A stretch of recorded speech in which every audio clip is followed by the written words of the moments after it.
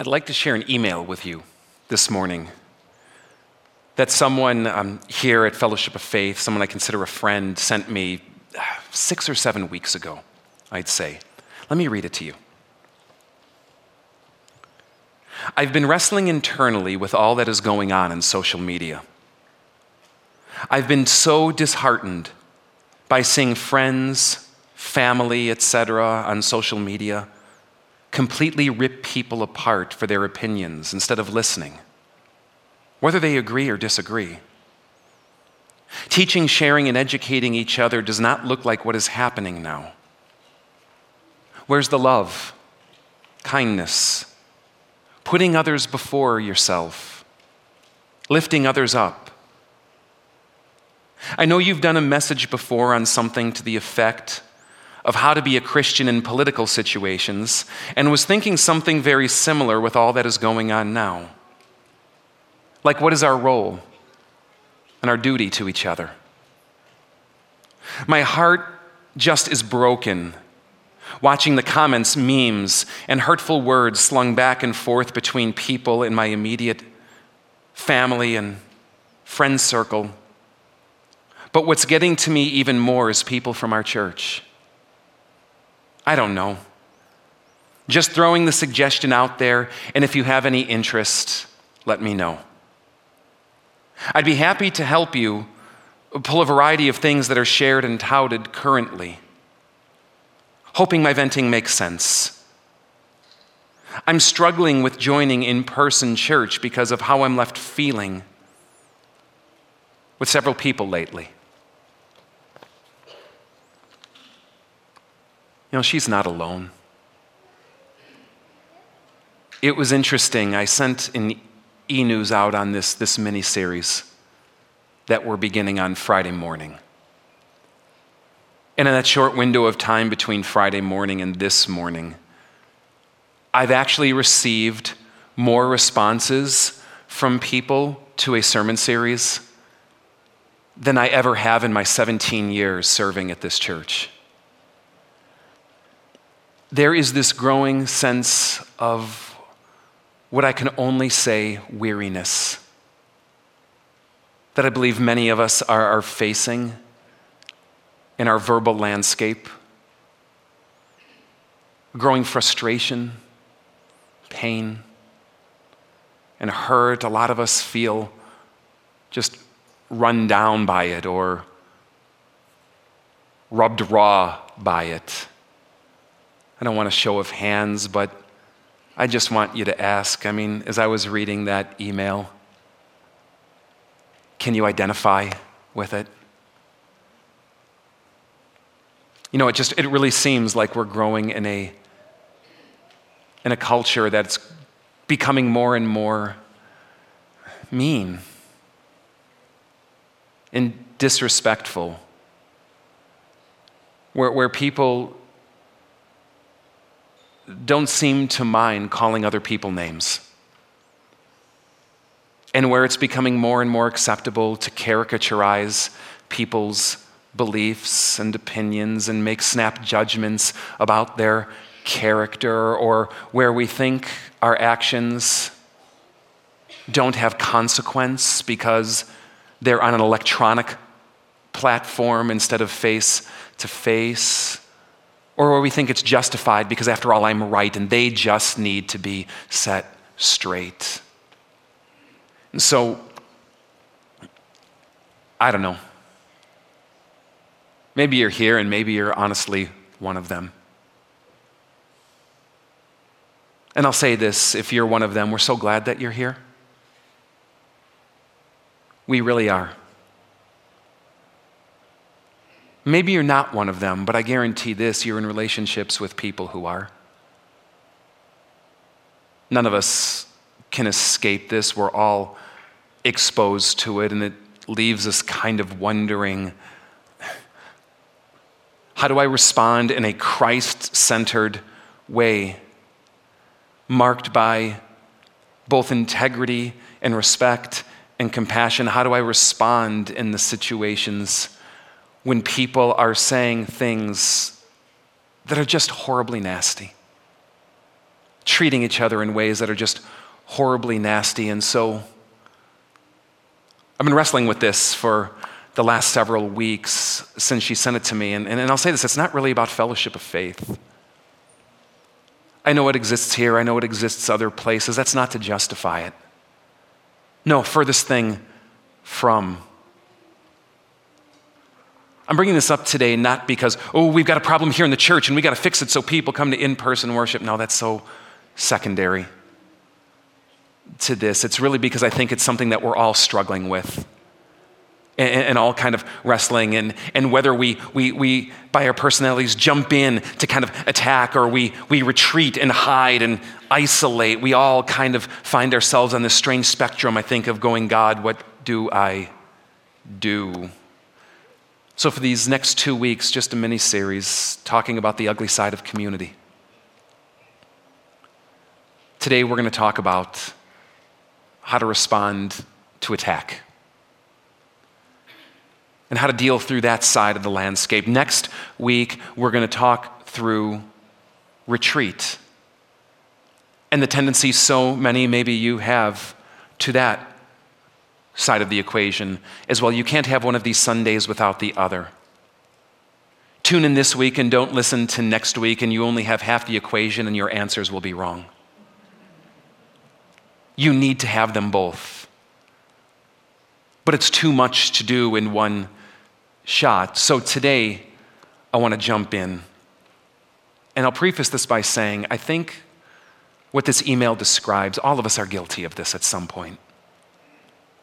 At some point or some time or some level or to some degree, aren't all of us guilty of a rash comment or an angry response or a gossipy kind of thing that we get going forward, or just feeling the urge and need to have to respond negatively, even if the situation is inappropriate? But you know what's worse is that I think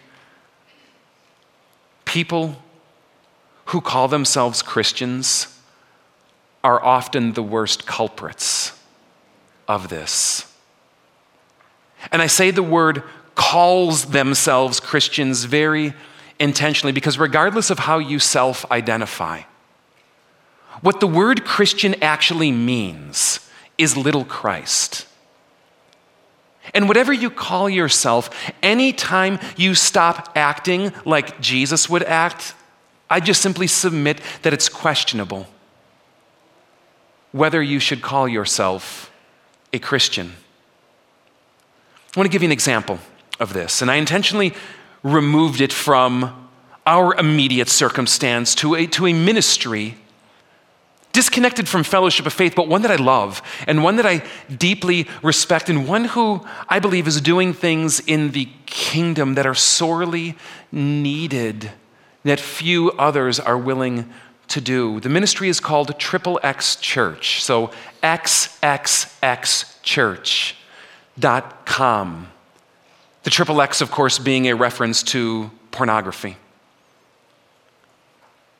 I love this ministry. What this ministry devotes themselves to doing is helping people break the chain of pornography in their life. We talk about addiction and, of course, run to alcohol or drugs or maybe gambling and things like this, but if the statistics are right, and of course they're questionable, when you read them and find that 1 in 3 men admit to using pornography or looking at pornography regularly, well, that says something. And what this ministry does is seeks to help people struggling with this secret sin and find the hope and way of Jesus within it. But they do something even more. And I hate to say better, but it's fantastic to me. They reach out to the porn industry. They reach out to the women and men making and producing pornography. And they witness to them and they love them. And they spend time with them. They go to pornography conventions and set up booths where they can just pray with people and be the love of Jesus in a very dark part of this world and very ugly context. But I'll tell you, the way people talk about them, it's horrendous. And I don't mean the porn industry. It's ironic but prophetic. The porn industry actually loves them. And not loves them because they feel like somehow they're condoning their actions. No, far from it. The porn industry actually welcomes them to the conventions, and they've come to be invited in, almost like a fire department or a football team would invite a chaplain in to come and minister to their people. No, the horrible things are coming from the Sadducees and the Pharisees. It's no different than it was with Jesus. The prostitutes and sinners loved him, while the religious people hated him and said the most awful things about him. No, it's that group that I'm talking about. And I just want to share with you some quotes, word for word, that come up on their social media, and that at one point they even started posting to their website. I'll give you the quote that they put on a webpage they devoted to hate mail. They said this: "Our hate mail has grown so extreme that we think we need to air it." Right or wrong, I don't know. They followed it up with, "I'm sure these people who are saying this mean the best, but we have to deal with it anyway." Let me just read a few of these to you. "Advertising church with the letters XXX, you sick people. May God have mercy on your souls when you get to the pearly gates. Get ready for what is coming to you, because you will pay for this sin, idiots." Here's one. "You're no better than they are. Christ would," and I know you can't see it, but you know how people like all caps and exclamation points? I'll try to kind of mimic that in the read. "Christ would never compromise or stoop to their level in order to get them to buy what he's selling. Mary came to him, remember? He didn't go to the whorehouse using words like sex and porn. It's nothing but a gimmick to you, an excuse to mingle with the perverts. You talk more about porn than you do Christ Jesus." Here's one. "I have to shake my head and utter, 'God help these blind people.'" Here's one. "I've sat and tried to think for about 5 minutes, something to express the feeling your sight gives me. It's like a mixture of walking through a graveyard, watching a road traffic accident, and eating a bag of sugar. To know that there are two human minds behind it scares me even more. There's no point in expressing to you that manipulating people to do what you want through fear is the antithesis of love, because I know that your mind does not compute logic in the same way as mine. It's hopeless. I'll even avoid my gut instinct to express that something like this can only happen in America, and America continues to scare me daily." Sounding familiar? Yet, I want to read you more. And I want to read you more because I think we need to stare this in the face instead of trying to brush it away. I am writing to say how much I hate this website and its purpose. It would appear that you are not the men you are made out to be. It is Christ, the greatest man, whom we should emulate. Your behavior astounds me. Follow Jesus is what I say. Do what he did. Jesus didn't go around eating with sinners or putting himself in a position to help prostitutes. Really, come on now. What is the greatest commandment? Shouldn't we seek to obey God? I am done setting you right. I would advise you to consider the life and testimony of Dwight Moody and what he might have to say about this terrible site. Here's another. I hope that you are sincere in your mistake and not cynically exploiting exploiting others' weakness. Nothing personal, chums, but good luck. How about this? You're actually a bunch of hypocrites. I hope you add this to the hate mail so everyone can see just what kind of ignorant fools you really are. This one, interestingly, was signed by Satan. And look, forgive me a moment, but they used the improper "your" in the sentence, and they spelled hypocrite wrong. And it just bothers me at a couple of levels. This one's from a person named Gail. I think your associating pornography with the church is an abomination. Here from a man named Jason. You guys are sick puppies. Get a life. Here's from Melissa. I remember another group that acted like you. I think they were called Nazis. Forgive the language. Anonymous. You self-indulgent little bastards. I won't even begin to explain to you why I feel about you, your Bible, and your image of God the way I do. I can only hope you all sink into a big hole one day. I'm really sick and tired of having you hypocritical, self-righteous, backwards, ignorance, I'll save the expletives again, in people's faces all the time. What do you really know about God? Have you met him, her, it? What do you really know about the Bible? Were you there when the books were written? Either of them? You really make me sick. From John. F off. Ever heard of minding your own business and taking care of your own house first? And just two more. Okay, first, I'm a Christian and I take offense to your site. Now, don't just dismiss me as one person. I'm one of many. You are what gives Christians a bad name. We are supposed to strive to be Christ-like. Sex is between husband and wife only, and we can protect our children from people like you.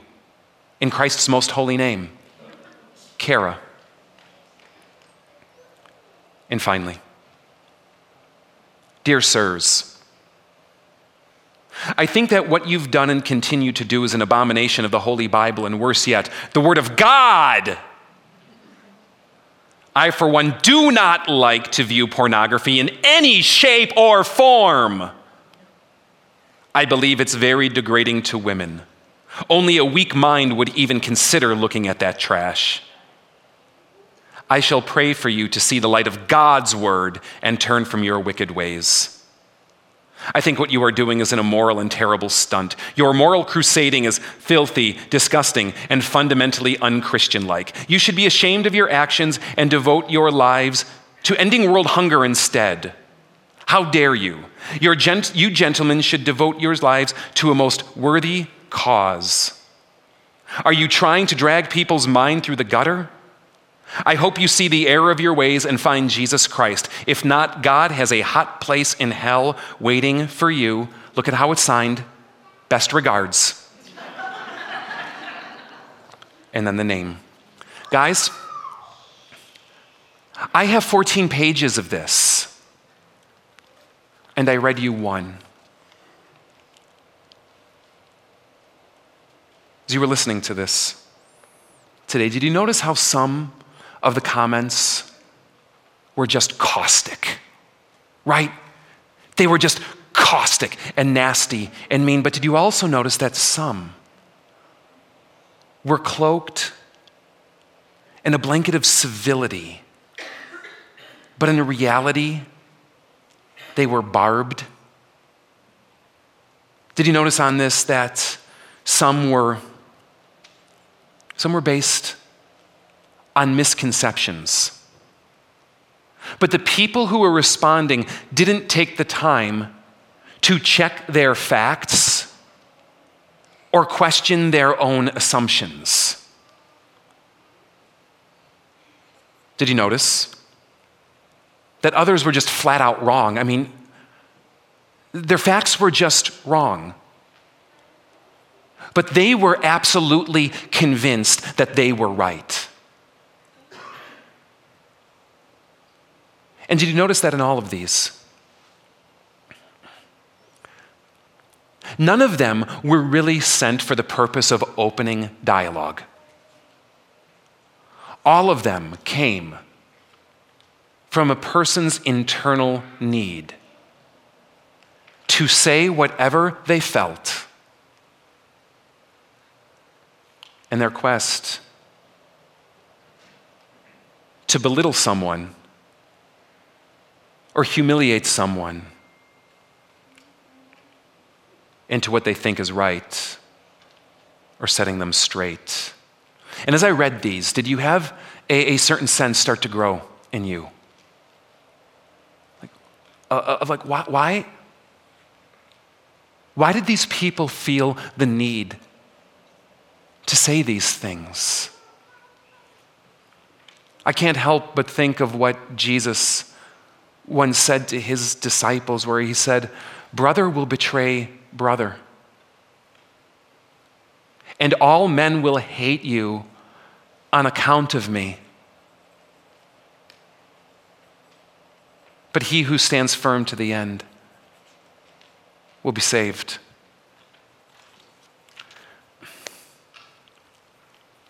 Here's the real question, though.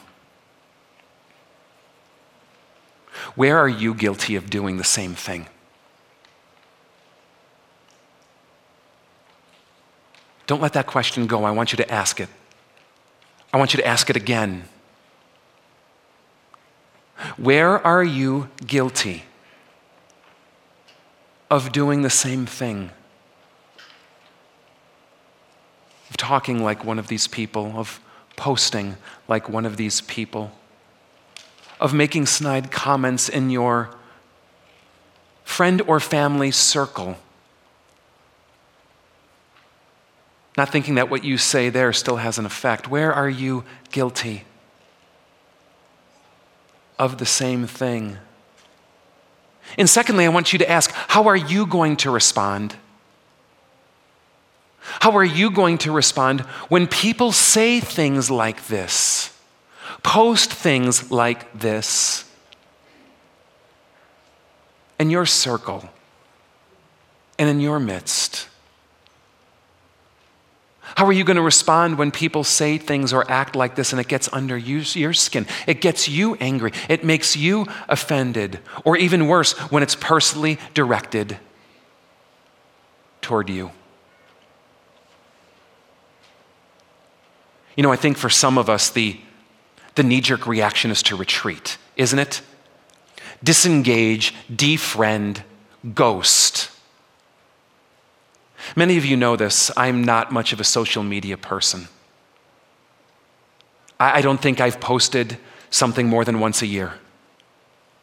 Yes, I have the accounts because that's what you do, right? But I don't. And please hear me. It's not because I don't see the value, the power, and the wonder of this technology. I absolutely do. And I think it could be an amazing, beautiful thing that's come our way in society. No, I don't do it because I just personally don't really enjoy it. I know some of you do. It's just not my thing. But there's another layer to it as well. It's that oftentimes I feel like I see people at their worst. And I don't want to see people at their worst. And I don't say that with any sense of nobility. No, I say that as a confession.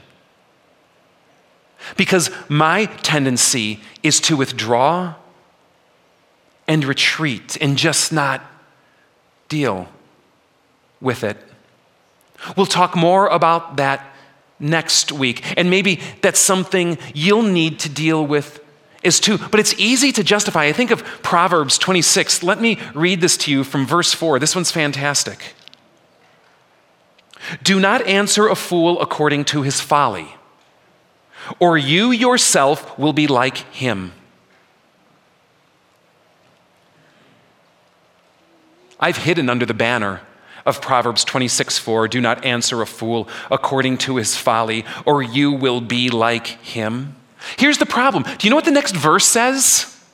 Proverbs 26:5, answer a fool according to his folly, or he will be wise in his own eyes. Do you ever feel like this with the Bible and with Jesus? It's like, what? And it's so difficult. It leaves you, what am I supposed to do? Jesus, I want to honor you in this. What is the right way? How do I respond in the messy, ugly platform that I happen to be engaged in? What do you want me to do? It's so hard as a Christian to know what to do. And the Bible has so many things to say. So I made a list. I made a list of Bible verses on how to go about checking our own feelings and how to go about treating other people verbally. On the screen, whether you're live streaming or here, we're just going to put the reference list up. But I'm going to read the verses in full. Let me share 16 with you today. For Matthew 5, verse 22, Jesus says, I tell you that anyone who is angry with his brother will be subject to judgment. Again, anyone who says to his brother, Raka, some kind of Aramaic curse word or profanity. 4-letter words exist in their day as well as ours. Anyone who says to his brother Raka is answerable to the Sanhedrin. But anyone who says, you fool, will be in danger of the fire of hell. Jesus' words, not mine. Matthew 5:44. But I tell you, love your enemies and pray for those who persecute you. You done already? Matthew 7, verse 6. Do not give dogs what is sacred. Do not throw your pearls to pigs. If you do, they may trample them under their feet and then turn and tear you to pieces. 2 Timothy 2. Don't have anything to do with foolish and stupid arguments, because you know they produce quarrels. And the Lord's servant must not quarrel. Instead, he must be kind to everyone, able to teach and not resentful. Those who oppose him, he must gently instruct, in the hope that God will grant them repentance, leading them to knowledge of the truth. From James 3. The tongue is a small part of the body, but it makes great boasts. Consider what a great forest is set on fire by a small spark. Out of the same mouth come praise and cursing. My brothers, this should not be. From James 3, verse 17. Wisdom that comes from heaven is first of all pure, then peace-loving, considerate, submissive, full of mercy and good fruit, impartial and sincere. Peacemakers who sow in peace raise a harvest of righteousness. From Colossians 3. But now you must rid yourself of all such things as these: anger, rage, malice, slander, and filthy language from your lips. Do not lie to each other, since you have taken off your old self with its practices and have put on the new self, which is being renewed in knowledge in the image of its creator. Or Colossians 4. Be wise in the way you act towards outsiders. Non-Christians, that means. Make the most of every opportunity. Let your conversation always be full of grace, seasoned with salt, so that you may know how to answer everyone. Or how about Romans 12? Do not conform any longer to the pattern of this world, but be transformed by the renewing of your mind. Or Romans 14. Do not allow what you consider good to be spoken of as evil. Or 1 Timothy 4. Set an example for the believers in speech, in life, in love, in faith, and in purity. Or Philippians 4, let your gentleness be evident to all. The Lord is near. How about Galatians 6? Brothers, if someone is caught in a sin, you who are spiritual should restore him gently. But watch yourself, or you also may be tempted. From Galatians 5, the entire law is summed up in a single command. Quote, love your neighbor as yourself. If you keep on biting and devouring each other, watch out, or you will be destroyed by each other. These 8 words from Jesus in Luke 6 really capture it all, don't they? Do to others as you would have them do to you. Finally, in Luke 6, verse 37, do not judge, and you will not be judged. Do not condemn, and you will not be condemned. Forgive, and you will be forgiven. You know, I've been wrestling with this list all week, and I'll tell you why. Is because when I started on this, the list was like 40.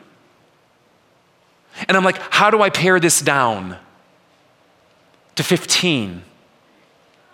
And we haven't even, by those 40, gotten into the full comprehensive nature of what the Bible has to say, let alone what Christians through the ages have handed down in ways of teaching and instructing. Let me just read a couple to you. This is from Luther's Small Catechism on the 8th commandment. What is it? You shall not give false testimony against your neighbor. He asks that question, what does this mean? He answers, we should fear and love God so that we do not tell lies about our neighbor, betray him, slander him, or hurt his reputation. But, and there's always a side of what we need to be doing, defend him, speak well of him, and explain everything in the kindest way. How many of us Christians are so fixated on what we don't do and making sure we don't do that, but fail to defend him, speak well of him, and explain everything in the kindest way, even when he's our enemy? I also really like the Heidelberg Catechism as it comments on the 9th commandment. It's the same commandment, but they order it differently. What is required in the 9th commandment, it says? Answer.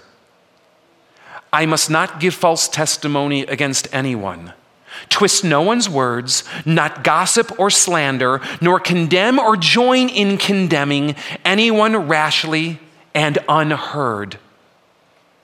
Rather, I must avoid all lying and deceits as the devil's own work, under penalty of God's heavy wrath, in court and everywhere else. I must love the truth, speak and confess it honestly, and do what I can to defend and promote my neighbor's honor and reputation. The Bible and Christian tradition says so much on this topic. And living off one favorite verse is the absolute wrong thing to do. Because God has said more than one thing to this topic. And to live based on one verse is to concoct all kinds of false conclusions that fall so far short of the way of Jesus. No. We need to meditate on them all holding them all in tension, ingesting them and thinking about them, reading them and learning them again and again, allowing God to speak through the totality of his word and not just our favorite piece that defends what I want to do, to guide us. To guide us in communicating and responding to communication the way Jesus would do. And if you do that, God will take that stuff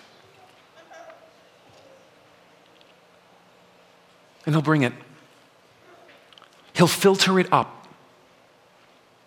But you got to bring it in. Because if you don't bring it ain't in there to come up. It's just your ideas and your opinions. And those of you who call yourself Christian, you are called to something so much more than your ideas and your opinions. Put them in, and God will filter them up. And through his Spirit and discerning, he'll give you the right thing to say and do. The biggest danger of this message today is that it becomes a 30-minute one and done. That we gather in a place like this, or you watch online and we nod our heads and we laugh at the comments and we feel convicted and go, oh, I've had a spiritual moment, and then walk away doing nothing with it. James speaks to this. He talks about people who do that as people who look in the mirror and then immediately forget what they've seen. I know some of us would like to do that. But God doesn't want us to do that. No, he wants us to look into that mirror of his word and see ourselves and adjust and change and transform accordingly. And so these next couple of weeks, we want to help you do that. Over the summer, we began something here at Fellowship of Faith called Faith Training. Daily spiritual exercises that we put out that you can do to help you grow stronger in your faith and in your relationship with God. Put another way, it's about living it. Because you got to live it. Otherwise, emails like I shared with you on this first page, nothing will change. We have 3 tracks to our faith training here: mild, moderate, and intense, depending on how far you want to push yourself and where you want to go. I want to encourage each of you to go to our faith training webpage at fellowshipoffaith.org and spend time watching the videos and reading it. And I want to describe briefly to you, it will fill it out more, briefly to you, what we're calling you to these next 3 weeks. The mild track is this: every day on social media, all of our channels, Facebook, Twitter, Instagram, we're going to post one of these verses. We'll have them spelled out in full, to be sure, but we'll post one of them. Every day at 9 o'clock, the post will hit. Monday through Friday. Make sure to read it. Every day. Read it. And maybe read it again. Spend some time thinking about it. Let it kind of dance through your mind through the day. Bring God's word into your life. Not just on a Sunday. Here's the moderate track, if you want to push yourself more. Every day, read the verse. But then keep saying it throughout the day until the point that you can remember it. They're short. There are worse ways to spend time in your life than thinking about a verse in the Bible 8, 10, or 12 times throughout the day. Go back to that post again and again. Carry it around. Try to say it to yourself when you're in the car or in the shower. Think about it when you sit down to eat. Maybe use it as your mealtime prayer. Do anything you can to try to burn that verse in your mind so that you are ingesting at least a sampling of what God has to say. And for those of you who really want to go the intense track, add to it this. Read it. Learn it. Put it into play. Let it serve as a check on all your forms of communication. Go back and look through the history of your posts. Repent where you need to repent. Set right where you were wrong. Practice what it says when people get under your skin. Let God's word change not just how you think, but how you live. Gwen has put a family track together as well. For those of you who want to do this with your kids, tying into the exact same verses, questions you can ask with them. It's all on the same website. Do it. Guys, let's commit to this together. God wants that. Would you agree? Do you think God wants this? Then let's commit to it together. That's enough for today. Next week's part 2. The tendency to ghost and retreat. Come on up, band.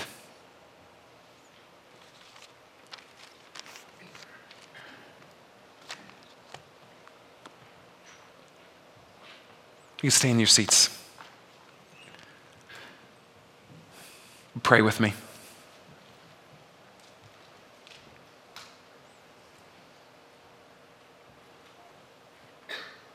Where, O Lord, are we guilty of not being Christian? And where, O Lord, have we come to fight and defend things at the cost of compassion, respect, and civility? And where have we prioritized those things even over you? Where are we guilty, God?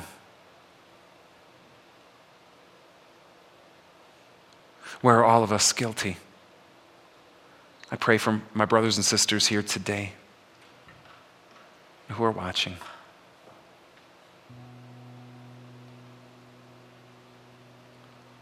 Just to lay on our hearts where we need to live differently, speak differently, post differently.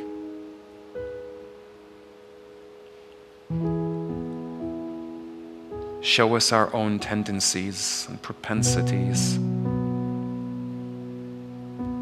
and sins.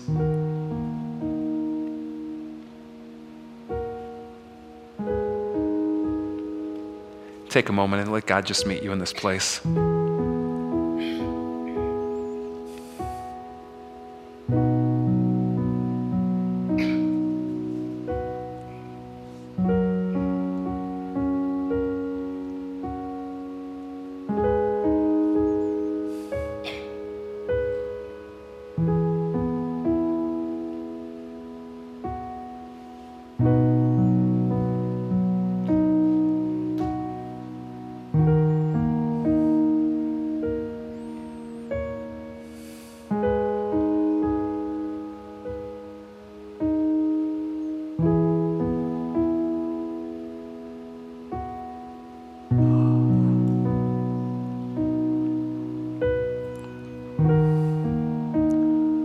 I want to show you an ancient prayer. If you could put the slide up for me, please. We say this here at Fellowship of Faith a lot, and I just want you to read the words on this page.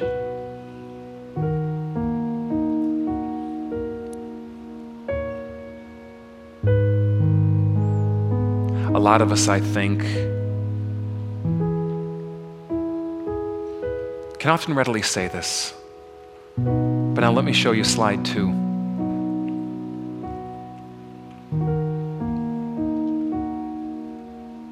I'm struck by that one passage.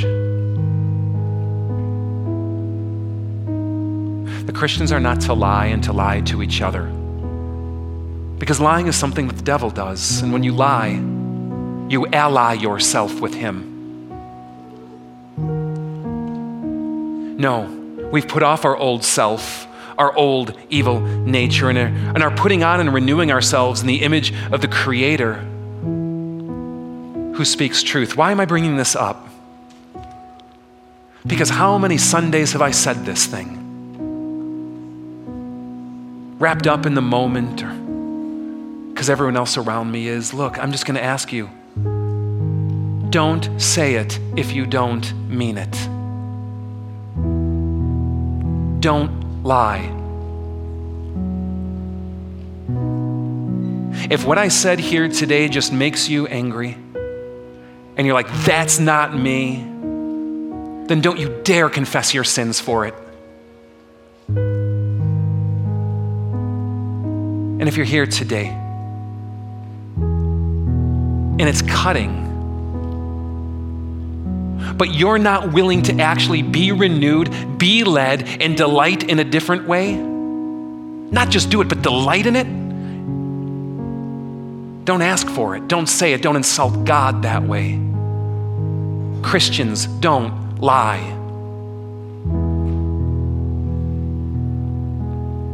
And I want to encourage you to take that seriously. And then when those of us who are saying it might be saying it and you can't, just don't. But if what I've spoken about today is something that you can identify with, and you find yourself on the guilty and wanting to do it a different way, then maybe this can help guide you in how to pray. How to just talk to God and seek Him in a general way. And so I just invite you now, if you'd like, to pray it with me. Here we go.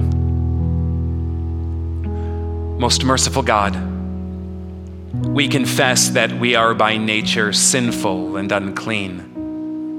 We have sinned against you in thought, word, and deed, by what we have done and by what we have left undone.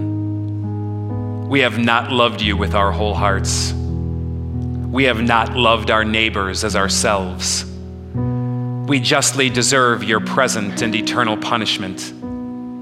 But for the sake of your Son, Jesus Christ, have mercy on us. Forgive us, renew us, and lead us, so that we may delight in your will and walk in your ways, to the glory of your holy name.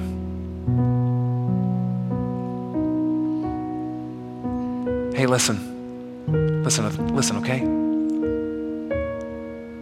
God loves you. Even the foulest mouth and angry post among you. And hey, listen, God loves you. Those who have been the most wounded, you are not forgotten. God loves you. The most wounded and hurt and agitated, God loves you too. Look, Jesus has died for the perpetrator and the perpetrated. He's died for you, and whatever track record you have up to today, this is what he says. I forgive you. Now come, follow me, and do it my way instead.